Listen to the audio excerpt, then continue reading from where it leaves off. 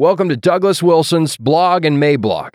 This episode has been brought to you by New St. Andrews College. Over the last century and a half, American tyrants have been carrying out a slow, methodical disarmament that no one is talking about: state education.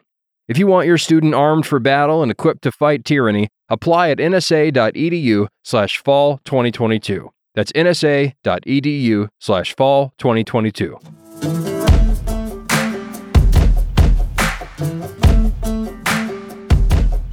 Vanilla Maricopa pudding on a bed of coleslaw. October 11th, 2021. Introduction. Over the last number of months, I have written in various places about the issue of election fraud generally, and in Maricopa County, Arizona specifically, along with the forensic audit of that election that was ongoing. Here's one sample of my kibitzing. When the report was finally released a few weeks ago, the conclusion of the report was that the election should not have been certified, on the one hand, but on the other hand, there was apparently no radical shift in the vote count, which meant that Biden still won the thing. This meant partisans on both sides had something to point to and yell about, and so I was asked by various persons if I was going to withdraw my allegation that there was serious funny business going on in that election, followed by a commitment that I would try to conduct myself in a more chastened frame of mind in the future. I promised that as the dust settled, I would follow up with a reply and response, and this is it. Here we are. The answer is no, I'm not going to withdraw anything, and this is why. But to reassure everyone right at the front end, I'm not going to be arguing that the moon landing was faked. A very basic overview. I'm going to limit most of my brief discussion here to Maricopa, since that is where the audit was, and because of my previous emphasis on the audit. Prior to Biden taking Maricopa County in this last election, the previous time a Democratic presidential candidate captured that county was in 1948. That was 72 years ago. In 2016, Trump won that county handily, winning it by 3%. Moreover, Trump had garnered a bunch of additional support by the time 2020 rolled around, to the tune of 248,000 new voters. And yet, seemingly out of nowhere, Biden swooped in for a squeaker win. When the inevitable "hey, wait a minute" moment arrived, instead of public-minded officials everywhere saying, yeah, this one warrants an honest review, let's work together, the efforts to ascertain an accurate count were called every name in the book, stonewalling was taken to a new level, and bureaucrats actually defied a subpoena by refusing to turn over election data to the auditors. For more on that bit of egregiousness, you may view the video clip at the end of this piece.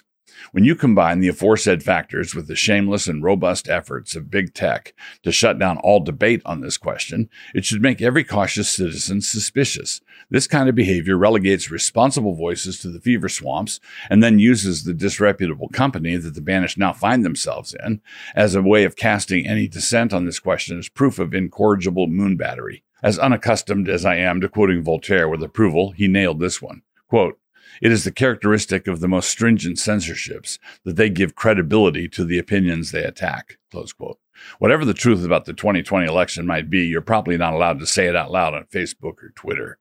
Now, politics is a strange world, and I, for one, am certainly willing, in principle, to believe that the county that turned down that old dud of a campaigner Obama twice was a county nevertheless not able to withstand the tractor beam appeal of Joe Biden, affectionately known by some by the moniker Charisma Hole. Stranger things have happened, but I'm not a nutter or a conspiracy theorist for wanting to go back over this particular hot mess to review the data. Don't tase me and tell it must have been the electric current of the Biden mojo. You know, the excitement of the massive crowds and all that. There's another old adage, the kind you can find on a card rack at a Flying J truck stop. It is the one that says, "Don't pee on my leg and tell me it's raining." But this situation is more like, "Don't pee on my leg and tell me it is a tropical dry heat." The responsible voices calling for more direct proof than we currently possess appear to me to be asking for the kind of proof that would put particular individuals in jail, proof that would be used at the trial of Murphy, the poll worker, say.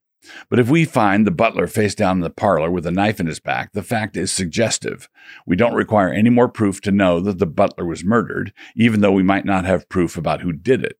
The two questions are not the same question. So I remain an unrepentant skeptic about the legitimacy of the 2020 presidential election. For a wonderful overview on how anomalous this whole 2020 presidential election was, I would refer you to a recent article in Chronicles, the beginning of which is here. Get a hold of the entire article if you can.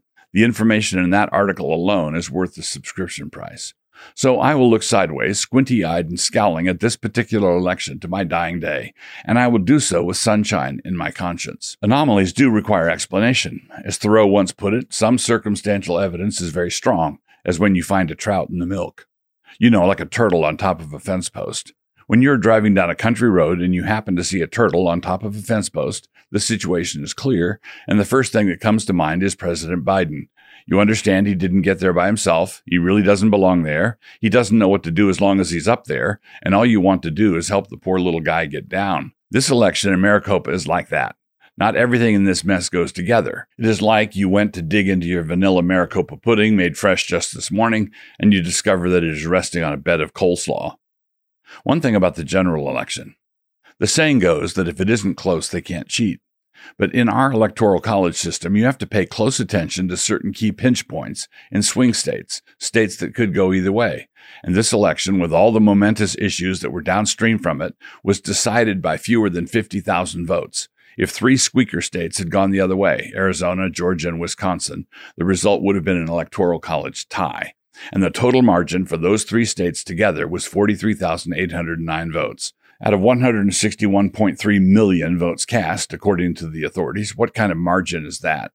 And why should any sensible person take it as an article of faith that there was no possibility of cheating at that level, whatever? And why would others be dismissed as loons simply because they believed that this could easily have happened? If it did happen, the behavior of Arizona bureaucrats would have been exactly what it was in this situation, and the behavior of big tech would have been exactly what it has been, and the behavior of our old friends in the media would have been exactly what it has been.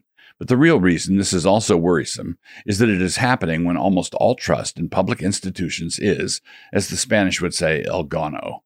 The issue is trust. Allow me to anticipate a counter-thrust here. It will be said that I'm a diehard conservative who believes whatever he wants to off the internet, who won't face facts, and until I learn how to face facts, I will continue to deservedly suffer public calumny and scorn, and public-spirited citizens will continue to administer their verbal beatdowns. Facts, eh? Truth, eh? But we live in a generation that has collectively decided that there's no such thing as truth. If we still believed in truth, we would still believe in Christ, but we don't. There's your truth, to be sure, and there's my truth, certainly, but only white supremacists talk about the truth anymore.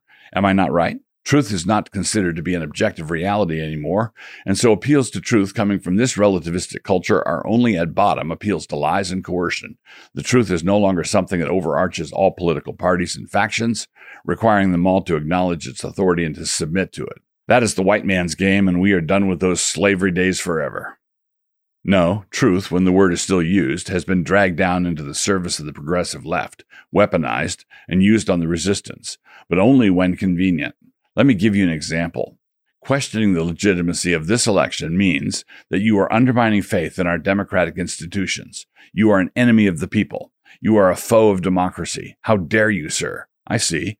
And what was Stacey Abrams doing when she repeatedly maintained that the governorship of Georgia was stolen from her? Was her election rigged? What was Hillary Clinton doing when she said there was Russian collusion that stole the election from her? Was her election stolen? What was Al Gore doing when he maintained that he was robbed? When conservatives question the legitimacy of elections, they are clearly enemies of democracy. But this only works because we are also enemies of democracy so long as we continue breathing. So let me close by addressing the canard mentioned earlier that I believe everything I read. When it comes to current events, I would offer this metric for understanding why I call myself conservative and why I act like a conservative when it comes to such things. I don't believe anything the government says. I don't believe anything that progressive outlets say. And I don't believe 3/4 of what right-wing outlets say. And that is what makes me such a strident conservative. That makes me a conspiracy theorist, a tinfoil hatter, an info warrior, and an election denier. I don't know how the algorithms work, but my inbox is cluttered, and that on a daily basis, with right-wing screeds, jeremiads, and bloviations of various stripes. Biden's poll numbers in freefall. Merrick Garland devastated by. Suburban mom wipes the floor with trustees at school board meeting. Fortunately, the hysterics are usually in the subject line, and so I can delete fairly efficiently and without losing too many brain cells. So if you want me to start feeling bad about how I believe everything I read, you really need to try something else, because I'm not feeling bad at all. Something must be wrong. But occasionally, something catches my eye, and I figure to myself, why not meander over there to just take a little look-see? And so I do. And I see something like this, not knowing whether to be more gobsmacked over the video itself, or more gobsmacked that the whole country isn't gobsmacked. This one kind of just takes the breath away.